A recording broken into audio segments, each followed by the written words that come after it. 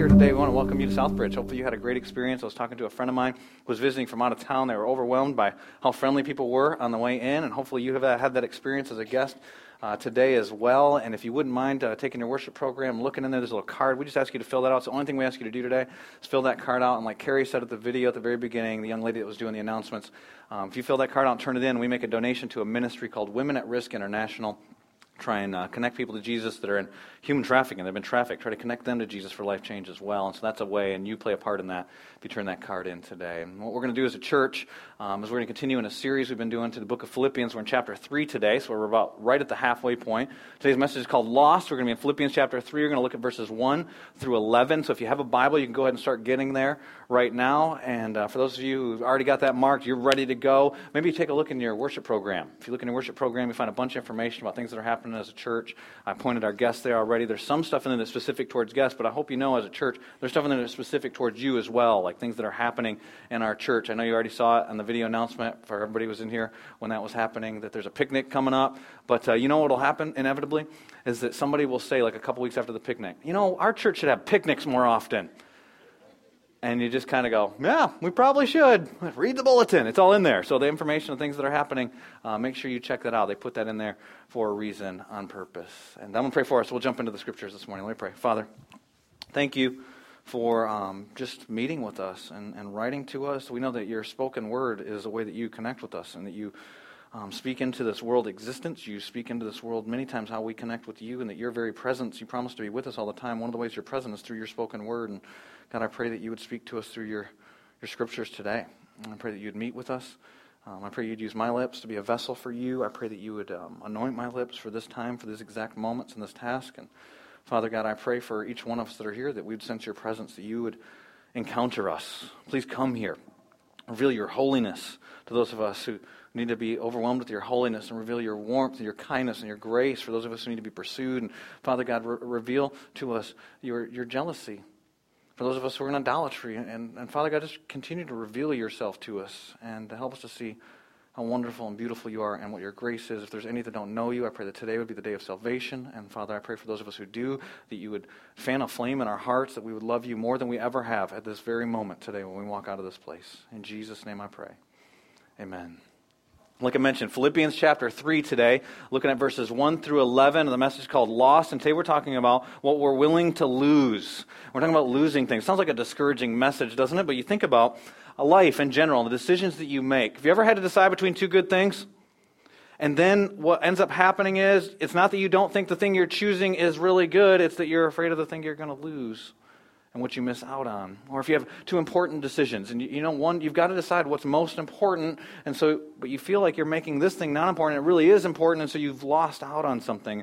Here's the reality. Every time you say yes to something, you've said no to a million other things. There's always loss.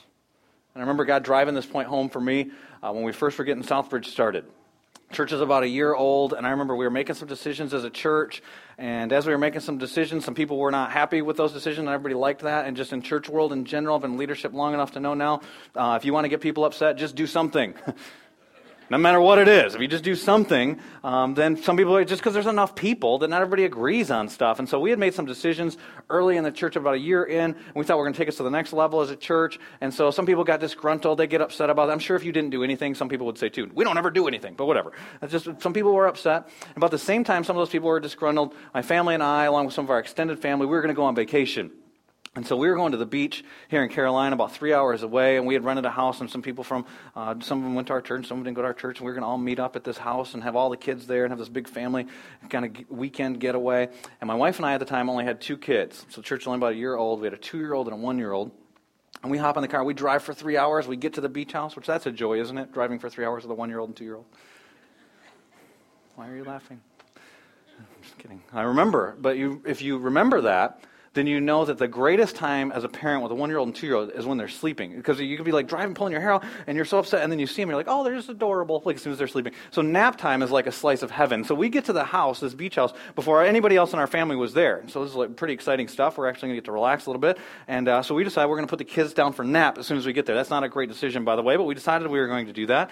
And then my wife said, I'm going to go on a run. And she said she was going to go on a run, which I thought to myself, well, if you go on a run, I can do some work, and you won't even know I did work. That's what happened. So she goes out on this run. I go call a disgruntled church member who's upset about some of the decisions we were making, some things that were happening. I go in the bathroom, close the door. I start pacing around. So what I do when I talk on the phone, my arm's sweating. I'm talking for about 20 minutes, listening to all of the concerns this person has for our church. And as I'm listening to all these things, my wife barges in. Like, she didn't knock on the door, she didn't do anything like that. She opens the door 20 minutes later, says, "Where's Ella?" Ella's our 2-year-old daughter at the time, our oldest daughter. She's 2 at the time. And I put my finger over the speaker on the phone, because you know I can do that. I said, "She's in her room, like I'm on the phone right now." And as I think back on that, I think about what was I really trying to accomplish in that phone call? What was happening in that moment? Because at the time I was working at least conservatively about 70 hours a week. And I can say that it was because it was for Jesus. Because lives were being changed and things were happening. But really, would I be doing the same thing if I was working a secular job? And it sounds worse when it's about money, right? But was it just about the accomplishment? What was it I was trying to gain? What was it I was willing to lose? Because it appeared in that moment that I lost my daughter. What my wife said next to me was what shocked me. She said, "Ella's not in her room," which that wasn't the worst part. She then said, "The front door in the house is open when I got back." And now I was freaked out. I didn't even say goodbye on the phone. I remember throwing the phone down and running out of the house, and we went out the door that was wide open when my wife got back, and it went to a busy street, and we looked out on the busy street, and our daughter was nowhere to be seen. And my wife starts running down the street and just yelling, "Ella! Ella!" She's running down the street. I don't know where she's going, but she's running down the street looking for her. And I looked up, and the houses were kind of close together that we were at, and I could see the beach through them, and so I ran in between the houses, and I'm yelling Ella the whole time that I'm running, and there's these decks that kind of connect the different houses there. I'm yelling Ella, and I start running down this deck towards the beach. I see this family that's sitting underneath an umbrella, and a little girl, looks like she's about 2 years old, comes walking up to them, and so I'm running towards them thinking that's her, and I get there, it's not her. And then I look down the beach, and all I can see is a sea of people. It's just people everywhere. And in my mind, all of a sudden, I start remembering all the news specials I've seen of people whose kids have been abducted, different things have happened. I start to imagine all the worst stuff that may be happening to my daughter at this moment. And all this is about 5 minutes, but it seems like eternity. And I don't know what to do, so just out of panic, I turn and I start running back up to the house. As I turn and start running back up to the house, there's sand dunes on the back of the beach and kind of tall grass, and this 2-year-old little girl comes walking out from the sand dunes, and she's carrying her blanket, she's sucking on her thumb. It's Ella, she's just wearing a diaper. I didn't know if I'd ever see her again, so I just ran to her, and I embraced her. I couldn't believe she was there after all these thoughts that I'm having. And then I realized Mom doesn't know that I found her. So I pick her up, and I start running back up towards the house, and this other people had heard us yelling for Ella, and so they had been coming out and yelling Ella. They didn't even know who Ella was, but they're yelling for Ella too. And this woman says to my wife, he's got her, he's run back. And so Shanna comes to the back of the house, and she sees Ella. As soon as she sees Ella, I remember seeing her face, she just starts bawling. And then she says, "Ella, we thought we lost you." And then Ella says, "Mommy, crying?" She's 2. She didn't have any idea what's just happened. She just wanted to see the beach. So she left the house to go see the beach. My wife cried for 30 minutes after that was all done. And for me, what happened was it served as a metaphor of, Scott, what are you willing to lose? Today's message is not about putting family ahead of ministry. It's not about people ahead of tasks. Today's message is about loss. What are you willing to lose? We're all on a pursuit of something. We can be pursuing accomplishment. We can be pursuing achievement. We can be pursuing other people's opinions of us. We could be pursuing a job. We can be pursuing our family. We could be pursuing God. We could be pursuing all kinds of different things. Whatever it is you're pursuing, you will lose something. See, we have this lie told to us that we can have it all. You can't have it all. But we're all on a pursuit. Like, we're all in the pursuit of happiness, right? It's an inalienable right as an American. Life, liberty, and the pursuit of happiness. But here's the reality. What you decide to lose will determine how that pursuit goes. You will lose something. It's God's plan that you lose something. Hopefully you don't lose the wrong thing. And today we're going to be in Philippians chapter 3. Hopefully you've already found that. In Philippians chapter 3, I'm going to start reading in verse 1.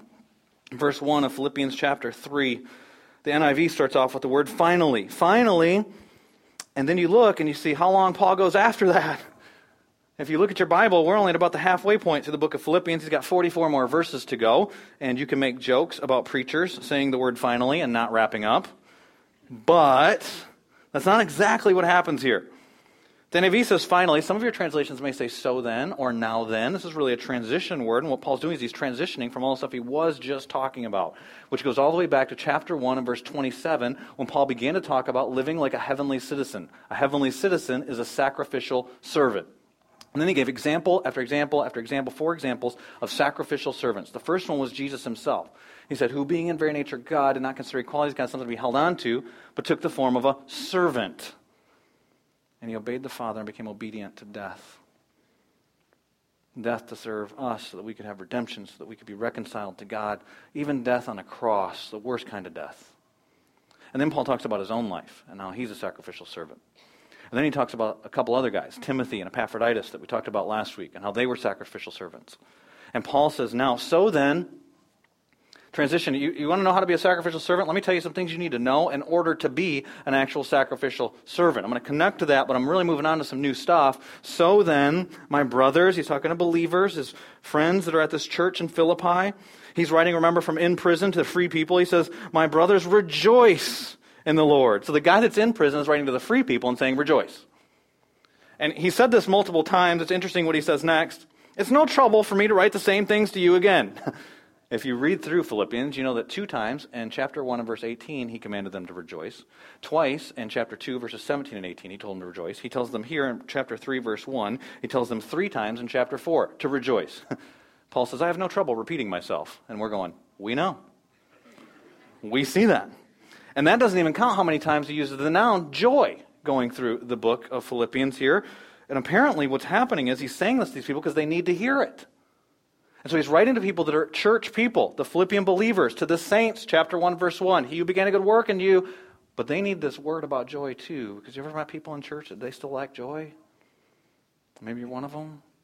And so he keeps saying over and over again, rejoice, rejoice, rejoice, have joy, have joy.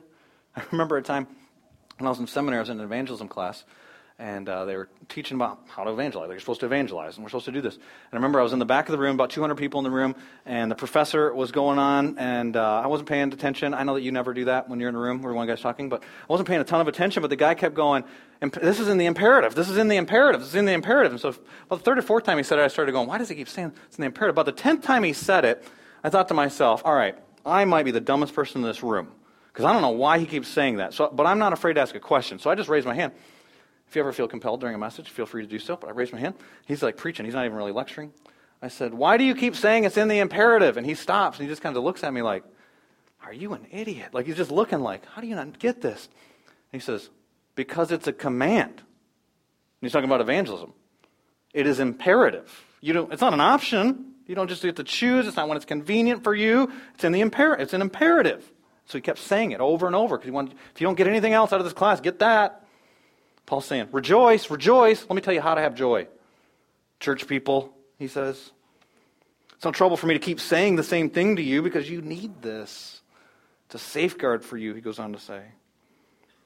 And so in verse 2, he says, watch out for those dogs, those men who do evil, those mutilators of the flesh.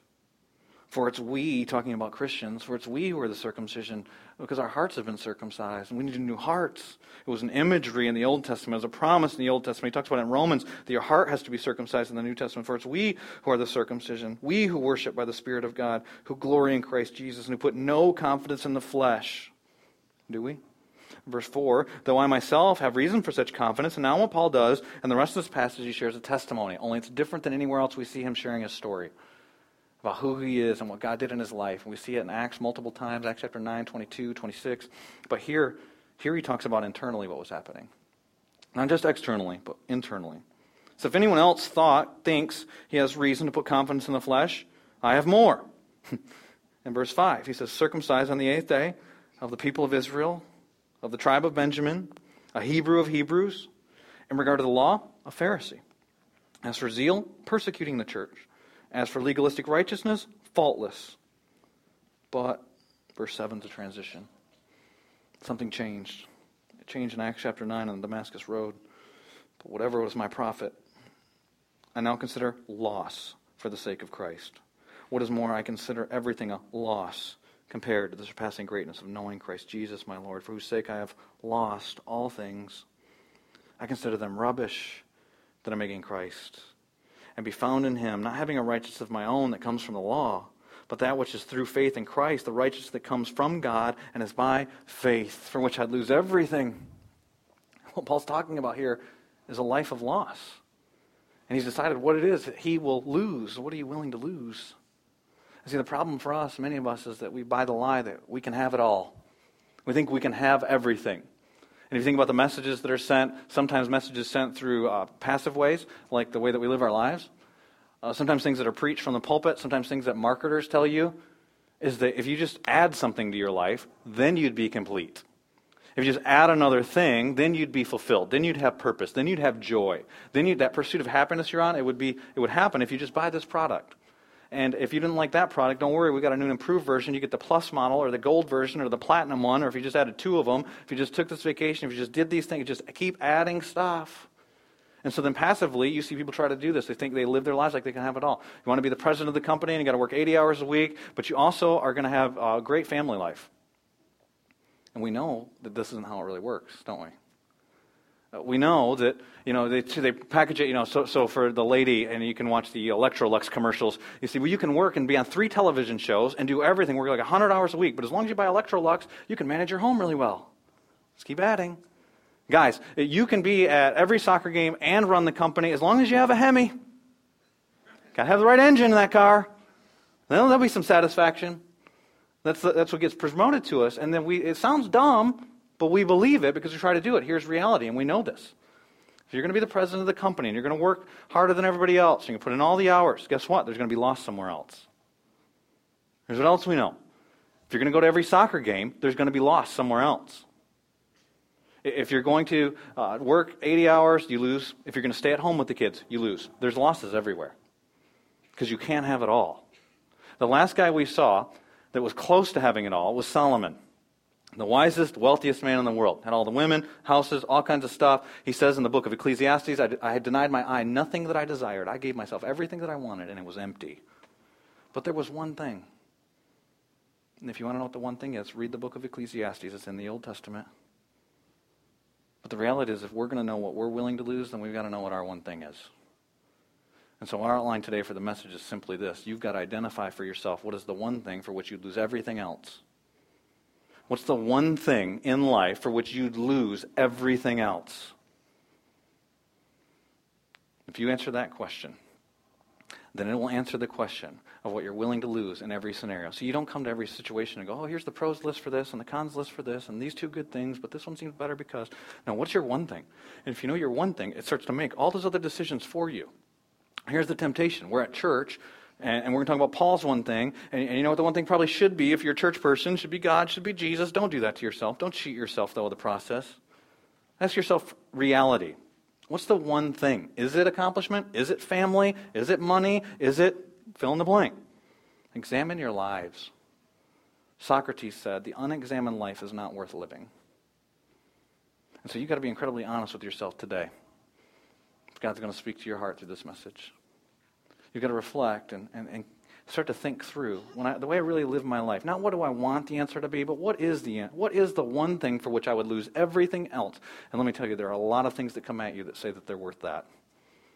And Paul knew that. So he writes to the Philippians after he tells them to rejoice. They're on the pursuit of happiness too. They're not Americans, but they're on the pursuit because we all want it.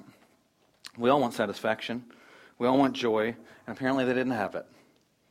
And he warns them there are those that will lead you astray in the process. And so after he gives them a command to rejoice, and he tells them that thing again, then in verse 2, he starts talking trash.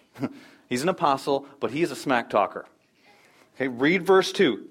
He calls these guys that are his opponents 3 different names. In fact, in the Greek text, he alliterates it. Each one starts with the same letter. He calls them dogs, men who do evil, and mutilators of the flesh. He's talking trash about these guys. The first thing he calls them is dogs, probably the worst thing he could call them. Now, some of you have sweet, cuddly Spike or whatever, and Rufus, whatever your dog's name, George, whatever your dog's name are. And I'm sure they're awesome pets. And I'm sure they're cuddly and a great companion. That's not what Paul was talking about here. Paul's not talking about his homeboys, his dogs. Paul's talking about an animal that would roam the streets in Philippi, that would be like a coyote, and it would travel in packs, and they would eat garbage, unclean stuff. That's why Jews oftentimes called Gentiles dogs, because they ate unclean stuff. They didn't follow the dietary laws of the Old Testament. And so who would let a dog into their house? You don't touch a dog, it makes you unclean. And so they would say this about people. Now, Paul's talking trash about Jews. The people he's talking trash about were Jews that thought that they were Jews more so than even Paul. Because what had happened was they were disgruntled people. And what happened is the church made a decision back in Acts chapter 15. There was a time period where the church was still being formed, and some people were saying that salvation was through Christ alone, and some people were saying that salvation was through Christ, but you also had to do some good works. If you really were following Christ, and you'd be circumcised was kind of the telltale sign.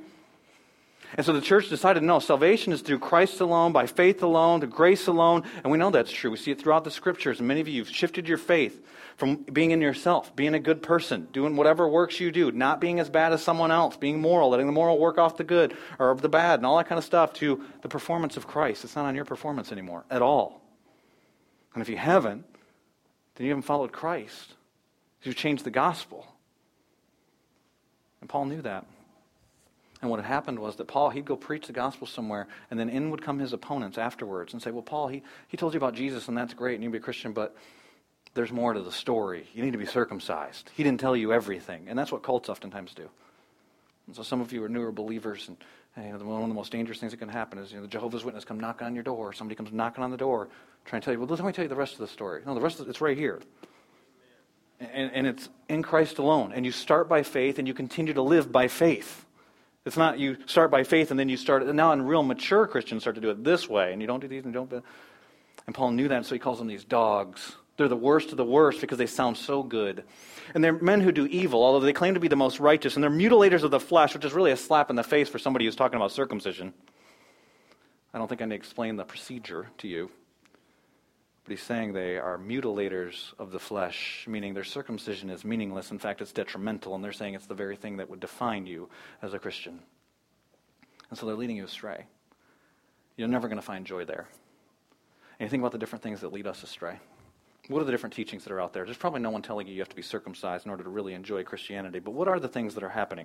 What are the messages you will hear when you leave here today? Some of you, it will be pleasure is the thing. If you just find enough pleasure, then you would be satisfied. Then there'd be joy, and that pleasure can come in every arena. It can be if I just ate the right meal, if I could just go on the right vacation, if I just had the right spouse, if I could just, and we think that if we just had this experience of some sort, it's called hedonism, if I had this experience of bringing pleasure, then I would have the joy that I'm looking for. Then I would have the satisfaction that I'm looking for. And you can find people at the extreme measure of that are willing to lose everything else for the sake of that pleasure. You see it in a drug addict is the greatest example because they give up everything for the next fix, right? Pleasure. Well, most of us aren't at that extreme, but how many people have you? They have a relationship with their spouse, they've got kids, they've got a job, but for a one-night stand, give it all. Gluttony, how prominent is that in the church? And we go after these things because we think that's going to deliver. Don't be led astray. Those dogs, the mutilated of the flesh, he's saying, don't be led astray. So you got hedonism on one end of the spectrum. The other end of the spectrum, we've got basically self-denial religion. And so religion on the other end of the spectrum. And the other end of the spectrum would be that if you basically say no to all that stuff, then you're a really good person. Then ultimately, maybe at least someday there's going to be deliverance of this, because right now you feel like you're really missing out. And so what happens with religion, some of us get wrapped up in religion, even come to this church, and you think, well, if I just am a good person and not a bad person, and I do all the right stuff, and I think things are bad that I'm supposed to think are bad, and I think things that are good that I'm supposed to think are good, and I do all the rules, and they preach a message, and there's like 3 things you're supposed to do with every message. I don't know why it's always 3 things, but for some reason it's always 3 things. It's like, here's the point. 3, do that. And you check it off, and there's 3 things, and then there's 3 more things the next week, and there's 3 more things the next week. Maybe the pastor's really ambitious. One week there's like 10 things, and then you keep going. And you get to the end of the year, and you go, man, there's like 100 things I was supposed to do, and I didn't do any of them very well. I don't cheat on my taxes, I don't cheat on my wife. Well, I don't cheat on my wife. At least not physically. But we don't count lust. At least no one knows. And I don't swear. Well, not publicly. And they're just Christian swear words with like a couple of my friends when we smoke cigars. But no one knows. I'm a good guy. And I give money, and I read my Bible sometimes. But I lack joy, don't I? Any of you who are doing it, you know. Was there joy in that? And then I think there's another group that's probably more popular in our community, at least. It's people that think that joy is always just around the corner. And they thought when they went to college there would be joy, and there's probably fun, but they still were missing something. They would get married, or you just get married to the right person. You get married, and it's fun that day, but then there's still something. Maybe when we have kids, and see kids, and that's great to have kids, but didn't deliver. And so that's the next thing. And maybe it'll be retirement. It won't, just in case you're on that cycle. You keep doing the same thing, you keep producing the same results. And joy doesn't come from that. Don't be deceived. Don't be led astray. And that's what Paul's saying. You watch out for these dogs, these mutilators of the flesh. They're not leading you towards what I'm pointing you to. But then Paul's incredibly transparent, and he shows that he was deceived at one time too. And he talks about his own life and what he was going after. And Paul was a strong A-type personality. He was all about accomplishment, all about achieving stuff. And he gives this list of his characteristics. 3 of them have to do with his birth, and so some of it I'm sure he was taught. The other 4 have to do with the way that he lived his life, which required incredible discipline. He says this, though I myself have reason for confidence in the flesh, if anyone else thinks he has reasonable confidence in the flesh, I have more. What a humble statement, Paul. Verse 4. But what he's saying is these guys that are coming after you and they're telling you what you have to do in order to experience joy, I've done what they've done, and I've done more than them. He says, circumcised on the 8th day. Literally, I'm an 8th dayer. And so as a Jew here, this is slang for, I was born into a family that obeyed the law. They had me circumcised on the 8th day, just like the Scriptures command. Of the people of Israel, if you were an outsider and you knew a Jew, you'd call them a Jew. But if you're an insider, you don't call each other Jews, you call each other the people of Israel. He says, I'm of the people of Israel. I wasn't converted to this. I'm of the tribe of Benjamin, an elite tribe, a Hebrew of Hebrews. And so those first 3 things all had to do with something he couldn't control. Now he talks about what he does. A Hebrew of Hebrews means he grew up in a Greek culture. We know he was born in Tarsus, but yet he kept the Hebrew language, the biblical language. And so he knows the Bible. In regard to the law, a Pharisee. Many of us, when we hear that, we think a hypocrite because we've read the Gospels or you've heard someone preach about the Pharisees are hypocrites, but that's not what the Philippians heard when you heard this. The Pharisees were an elite group of people that only a few would be allowed to be in. Josephus tells us that I think it's the largest. It was at about 6,000 people. And Paul was one of them. He got in the club. As for zeal, zeal was the greatest characteristic you could have as a Jew. You love God, but you also hate everything that's against God. He says, as for zeal, he didn't just come in and try and convert people that he thought were being led astray. He said he was a persecutor of the church. He hated the church, hated everything that Jesus' name was attached to. So much that when Jesus confronts him on the road to Damascus, he says, Saul, Saul, why do you persecute me? He's the one who stands there and gives approval as Stephen, the first Christian martyr, is being killed. He's excited about it. He casts his vote for other people to be killed, he says later in Acts. And he says, as for legalistic righteousness, I was faultless. Paul's not saying he never sinned. What he's saying is he did the proper sacrifices to atone for that sin, according to what the Bible taught him. So he was blameless. He knew that before God, if anybody could stand before God, it was him. Before people, he had all the prestige, all the titles, all the stuff. If you're going to say this, some of these things don't mean anything to us. We don't grow up in a Jewish background. If you're going to put it in an academic world, it'd be like this. I graduated from Duke and MIT. I got an honorary degree from Harvard because they liked me because I was born into the right family. And I've gotten journals reviewed. And peer-reviewed journals, and they've been published, and I'm the chair of a department, and I also run a business and made a lot of money. Elect me. That's Paul. And you can put it in different genres. You could say that, as far as the wealth genre, I started off stock trading, and then I became a hedge fund trader, and I started my own capital investment firm, and made a bunch of money, and then I started a bunch of offshore stuff, and did all these things, and I had it all. But I was lacking something. The joy. And you can keep putting it in different genres. You put it in sports genre. He was the MVP, became a coach, ended up owning the team. You could put it in the rap genre, for those of you who like that. I know there's a few of you here, like myself. I like rap music. I had $1 million in my pocket. Everything's rolling on 22s, got mansions, pools. Everybody tells me I'm awesome, except for me, because I'm always talking about me, and me. Ever hear the rap songs? That's what Paul's doing here. He's saying all that stuff.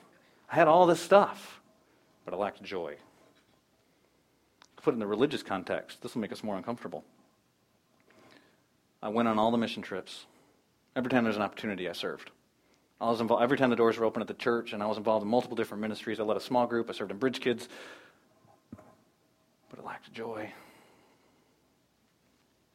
That was Paul. I was reading a book review, a book I was thinking about purchasing this week, just for leisurely reading, and the guy has been a New York Times bestseller that wrote the book. He's done all kinds of travel the world, has done a bunch of stuff. He's a really smart guy. And I was reading, just a regular layperson was writing a review on Amazon. I was reading through it, and it said, it seems like the author gets satisfaction from accomplishing stuff, but he lacks joy. That's Paul. He says next, but whatever. Interesting that he chooses the word whatever after he's just given this list. I'm an eighth dayer, legalistic righteousness, faultless, I've done all this stuff, circumcised, all those things. And then he says, not circumcision was counted as loss, not any of that, whatever. In other words, that list is not exhaustive. That list is illustrative, meaning you could put your list there too. And he's saying, whatever was to my profit, I now consider lost for the sake of Christ. Interesting that Paul transitions here too, that he's using all kinds of religious language, zeal, righteousness, faultlessness, circumcision, and now he's using business language, profit and loss. These are accounting terms. He switched from religious to business. He's saying whatever was my gain, profit, I now consider loss, debt. Whatever was my credit is now a debt to me. And so can you imagine somebody who works their whole life for retirement, and they're banking away, and they're putting away, and they're investing, and they're doing all this stuff, and they come to the book, they look at the ledger, and when they open the book up, everything they thought was going to be, they thought they had enough money to last the rest of their life, everything they thought was going to be in the credit column, they actually owed. And that's what Paul's saying here. Everything that was a credit, everything that was a profit, everything that was a gain has been shifted over to the debit column. It's now a loss. And what is more, he says in verse 8, but what is more? I consider, and you can underline that word, for those of you marking your Bible, that's an important word, we'll come back to that. I consider everything a loss compared to the surpassing greatness of knowing Christ Jesus my Lord, for whose sake I've lost all things. That's what Paul's saying is, I know my one thing. The one thing for which I'd lose everything else. It's Christ. It's knowing Christ. The surpassing greatness of knowing Christ. That's the one thing for Paul. And I consider everything else a loss in comparison to that. And he goes on and he says, I consider them rubbish that I may gain Christ. Which I think is a great British translation of the Bible. Rubbish? Like who here says rubbish? Pastor Jad read a passage of Scripture. He said, garbage. I consider all garbage. You could translate it trash, excrement, waste. The King James says the word dung. I read one person this week that said crap. I think dung sounds a little nicer. I'll go with dung, in case your kids listen to the message. But think about what he was talking about. What is he calling dung? It's not, I consider all of my adultery dung. I consider all my lying dung. I consider all my pride dung. I consider all my coveting dung. He says, I consider everything, but what was the list he just gave? I consider all my church attendance dung. I consider all that pursuit of my family above God dung. I consider all that dung. I consider, fill in your list. It wasn't bad stuff. But in comparison to knowing Christ, I consider, you can go back to that word, the word consider means to examine, it means to reflect upon. The unexamined life is not worth living. See, when I really started to reflect upon my life, when I started to examine my life, I looked at it and there was one thing that surpassed everything else. And it wasn't even like ooh, that's good and that's good, but this is better when I start to pro and con. No, this is so good that even the other good stuff looks like dung in comparison. I want to know Christ. You know what's really interesting? Paul knew Christ for 30 years at this point. He's not talking about salvation. He's not talking about that moment of conversion. He's been a Christian for 30 years. He's saying, I want to know Christ. I want to know the power of his resurrection. I want to know the fellowship of his suffering. I consider surpassing greatness, knowing Christ over all that other good stuff. So he knew his one thing. What's your one thing? When you reflect on, when you consider your life, examine your life, what's the one thing for which you'd lose everything else? Is it Jesus? If it's Jesus, what would you be willing to lose to know Jesus more? Is it everything? I read a story a couple weeks ago about a gentleman that was working for a mining company, and before they started doing their mining, they had to clear this land, and part of clearing the land was knocking down a bunch of trees and doing some excavating, and they were knocking down trees, and he was out by himself on this machine, knocked a tree down, it fell on his leg. He got pinned to the ground. He believed he was going to die if he stayed there. There was no one there. He called for help for about an hour, and what ended up happening is he cut his leg off. When I read a story like that, I think to myself, could I even physically do that? Like, not even the mental part of it. Could I even physically do that? Because it described what he did. He took his shoelaces off and then tied a shoelace around just underneath his knee and made a tourniquet. He cranked it really tight with a wrench. Then he took a pocket knife and cut through his skin, cut through his muscle, and cut through his bone. Do you know why? Because he decided his life was better without his leg to have his life than to not have life and to have a leg. Having life is worth losing everything else. His leg, arm, whatever it was. So for him, he decided, what would you be willing to lose to know Christ?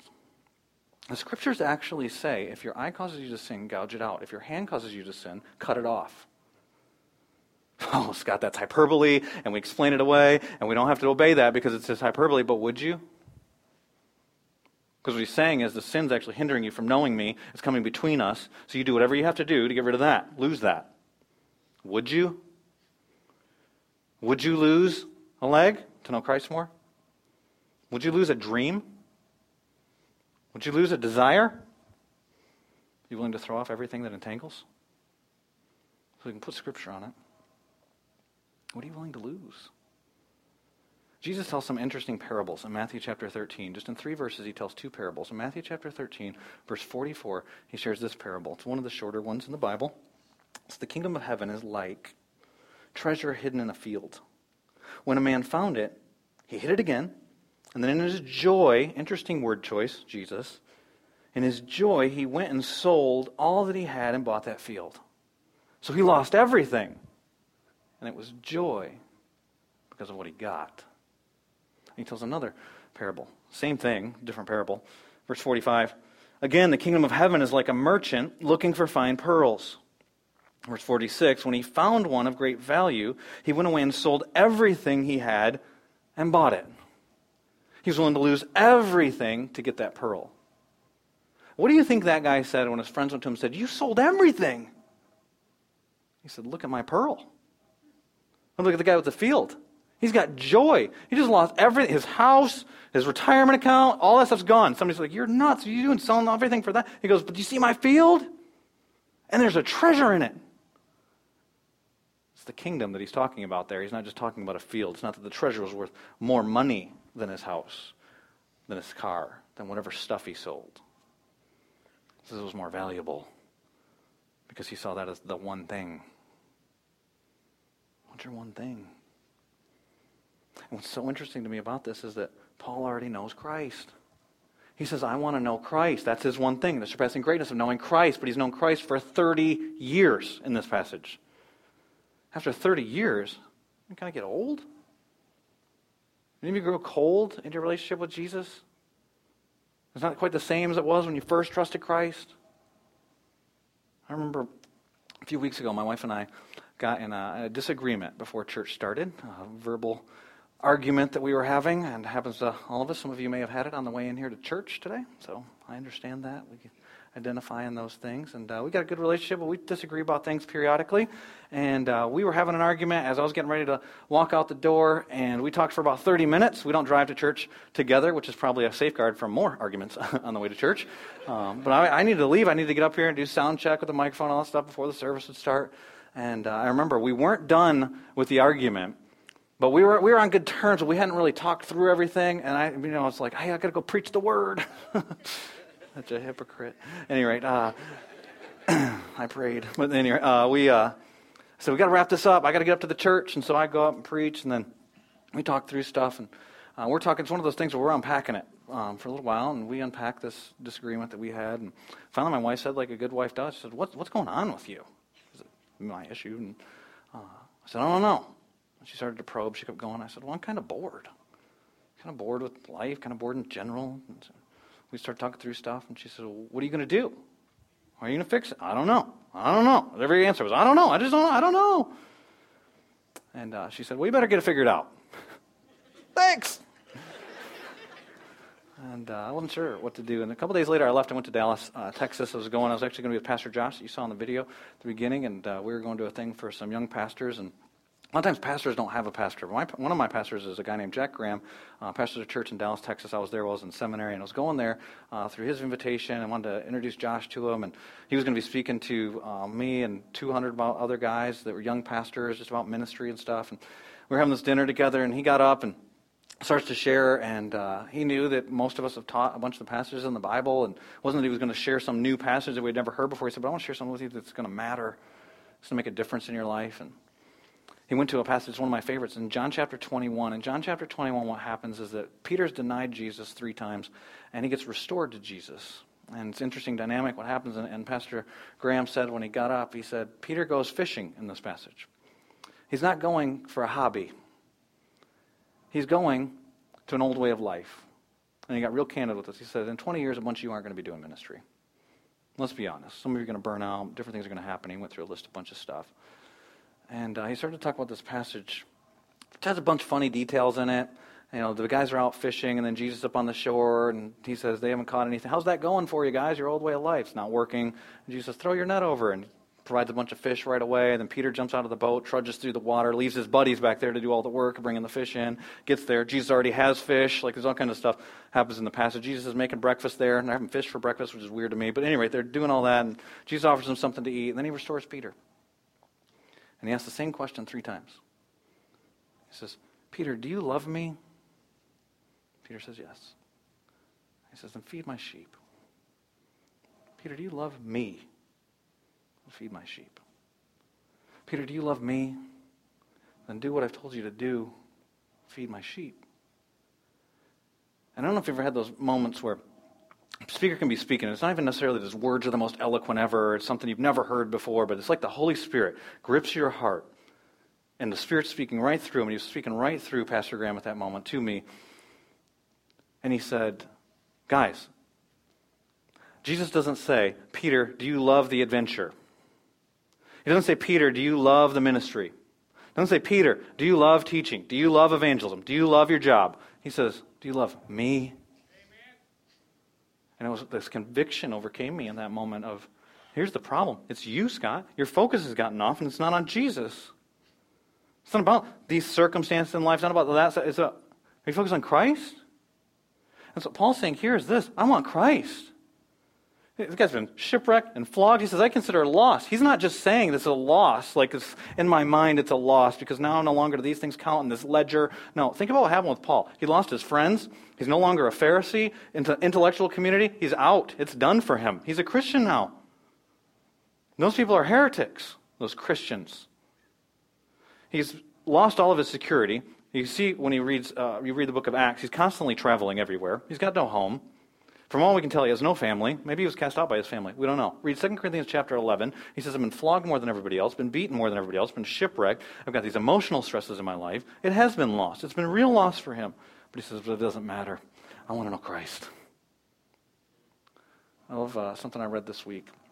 I had read it before. It's from our own Anne Graham Lotz's book. Anne, thanks for writing this. She talks about in her book a couple hard years that she had, difficult things that took place. And you want to know the details of that, you can read the book. Just give me Jesus' book. But there's this paragraph that I want to share with you. She says, after difficulty, she says, I don't want a vacation. I don't want to quit. I don't want sympathy. I don't want money. I don't want recognition. I don't want escape. I don't even want a miracle. This book is the cry of my heart. Just give me Jesus, please. That's what Paul's saying. I want Christ. I've been doing this for 30 years. I want Christ. He's not talking about his salvation. And you think about some of the people he's talking to. Acts chapter 16 is the background. Lydia, the businesswoman, she's been a Christian for a while now. Philippian jailer, been a Christian for a while now. Demon-possessed gal, she's been a Christian for a while now. He's saying, but you don't have joy? Let me tell you, you want joy? Know Christ. Consider everything else a loss. What are you willing to lose? What's the one thing for which you lose everything else? And Paul's saying, it's surpassing greatness of knowing Christ Jesus my Lord. What does it mean to know Christ? Look at verses 10 and 11. It says, I want to know Christ, and then he tells what it is. What it is to know Christ. I want to know Christ and the power of his resurrection and the fellowship of sharing in his sufferings, becoming like him in his death, and so somehow to attain to the resurrection from the dead. He would attain to the resurrection from the dead when either Jesus came back for him or he died. But he's talking about here experientially. I want to know. I don't just want to know information about Jesus, because I can teach you math problems. It doesn't mean you know a mathematician. I can teach you about mechanics. Well, I can't, but we can tell you some facts. It doesn't mean you know Henry Ford. I can teach you theology all day long. It doesn't mean you know God. He's not saying here, I want to know more about some characteristic of God. I want to memorize more verses. He's saying, I want to know him. That's what I want is him. It's the thing Jesus prays for in John chapter 17, that they would know, this is eternal life, that they'd know me. John chapter 10, when he's talking about the abundant life, he says, my sheep, they hear my voice, and I know them, and they follow me. There's a relationship that's happening there. And what does the relationship look like? Someone who knows the power of the resurrection and sharing in his sufferings. Both. You think about those things. What is it to know the power of his resurrection? Doesn't everybody want to know the power of his resurrection? mean, that's power to have victory over sin. That's power for life. It's power for freedom. It's power to live this life the way that the Christian life is supposed to be lived. And you think about the demonstrations of God's power throughout the Scripture. God's powerful. He speaks things into existence. That's creation. That's power. But it's not the ultimate demonstration of his power. He makes the sun stand still. That's power, but not the ultimate demonstration. Jesus walks on water. That's power, but not the ultimate. Feeds 5,000. That's power, not the ultimate. Heals blind eyes. Makes lame walk. Does all this stuff. But the ultimate demonstration of his power is he's dead for 3 days and then raised to life. Amen. That's power. That's power we talked about a couple weeks ago that's at work within you if you're a believer in Jesus Christ. Ephesians chapter 3. Now to him who is able to do immeasurably more than we could ever ask or imagine according to his power that's at work within us. It's in you if you're a believer in Jesus Christ. And that same power, Ephesians chapter 1, verses 18 and 19, is like the power that was at work that raised Christ from the dead. The very power that raised Christ from the dead is at work within you. Acts chapter 1, verse 8. Don't even try to accomplish my mission until I send the Spirit, and that's power on you. You will receive power when the Holy Spirit comes on you, and then you'll be my witnesses. Not go out and do good stuff on your own. You need my power. Who doesn't want that power? Before you answer that question. In order to experience resurrection, what do you have to experience? Death. You have to die. Now, we experience that at salvation. We talked about on Easter. We are dead in our trespasses and sins, but we've been raised not by Christ, been raised with Christ, Ephesians chapter 2. But Paul's not talking about salvation. Paul's been a Christian for 30 years. He's now talking about experiencing it in his Christian life, not as salvation, but as sanctification. That's the process of becoming more and more like Jesus, and what happens is loss. You die, you lose, and then you're raised to new life. You want to be a sacrificial servant? Guess what you got to die to? Yourself. You want to be free to walk with Christ? You got to die to sin. You want to live for his will? You got to die to your vainglory. It's a continual cycle of death. What does Jesus say? If anyone, all people, not the mature Christians, not the super Christians, not just the disciples, not men, not women, not certain genders, not certain races, not heights, not talent levels. If anyone wants to come after me, he must deny himself, take up his cross daily, and follow me. It's a daily death. And how does it happen? Fellowship of his sufferings. The sharing, fellowship is kind of a churchy word, the partaking in Christ's sufferings. Anytime we suffer in this life, we've got identification with what Jesus went through on the cross. A small level of it. Doesn't mean we earn our salvation. We know more what it is to identify with him. You ever been in a moment where you feel like, God, where are you? What are you doing? Why are you allowing this? My God, why have you forsaken me? Ever been tempted? You want to do? If I just did this, then I can get a shortcut to God's path. What if you just throw yourself off this building, and then I'll give you rule over all? You don't have to go to the cross, Jesus. We know his sufferings when we suffer, and we know him. And here's Paul, this guy that's suffered greatly. He says, I count that a gain if it helps me know Christ. The surpassing greatness of knowing Christ. Anything that I would lose, that's fine because I gain Christ. What's the one thing for which you lose everything else? Is it Jesus? Or is there something you wouldn't lose for Jesus? If so, then now you might know your God. So at least today was productive in figuring that out. Let me conclude by giving you this challenge. It's a quote I've shared with you before. It's by Jim Elliot, missionary who lost his life for Jesus. He is no fool who gives up what he cannot keep. That'd be anything in this world. To gain what he cannot lose. Let's pray. Father, we come before you, and I pray that you would draw us to you. You are beautiful and glorious, and I pray that you would help us to not ever believe the lie that we can have it all. But give us a passion, desire to have you. God, give us joy. Give us true joy. Give us true longing for fulfillment that is fulfilled in you. Give us pleasure in you. Give us satisfaction in you. Give us accomplishment in what you accomplished on the cross. Give us satisfaction in those things rather than the deceptions that come in this world. God, smash our idols today, right now, in this moment. For those who are pursuing accomplishment, for those who are bored, you're not boring, you're exciting. We're never going to be done getting to know you. You are an infinite God. You go on forever. We could never exhaust the knowledge of who you are, to know the heights of your love, or the width of your love, or the depth of your love. We'll never know it. But we can keep getting to know it. God, draw us into you. Draw us to you more. Father, if there's any that don't know you at all, I pray that this moment would be a moment of salvation for them. And I hope for you, if you're sitting here today and you don't have, maybe you're religious, or maybe you've been pursuing pleasure, or maybe you've been thinking it's just around the corner, or if I start to give this church thing a try, what you need is a relationship with Christ. You need to die to religion and turn to relationship. You need to die to pleasure and turn to Christ. Not self-denial, but you turn to Christ because he's the one that's going to satisfy you, and so you need to turn to him for joy. And if you need to turn to Christ, what you do is you forsake your sin. Admit your sin before him and turn to Jesus Christ. Ask him to save you. Call him as your Lord right now. You can do that at this moment. If you're watching online, please do that. You can email us. Just go to our About section. You can email our church. If you're here live in this room listening to this, or you're across the hall listening to this, please mark on your connection card because we want to help you grow in that relationship with Christ. And those of you who are believers, I hope you're still praying. I hope you're still talking to the Lord. And that God's drawing you close. I pray that he would fan in your hearts a flame to love him with passion that you've never had before, that you would want him more than you want a vacation, more than you want an accomplishment, more than you want somebody to like you, more than you want a spouse, more than you want the right relationship, more than that you'd want Christ, and that you'd know him and the power of his resurrection, the victory over sin, the fellowship and sharing in his sufferings, and know him more. In Jesus' name I pray.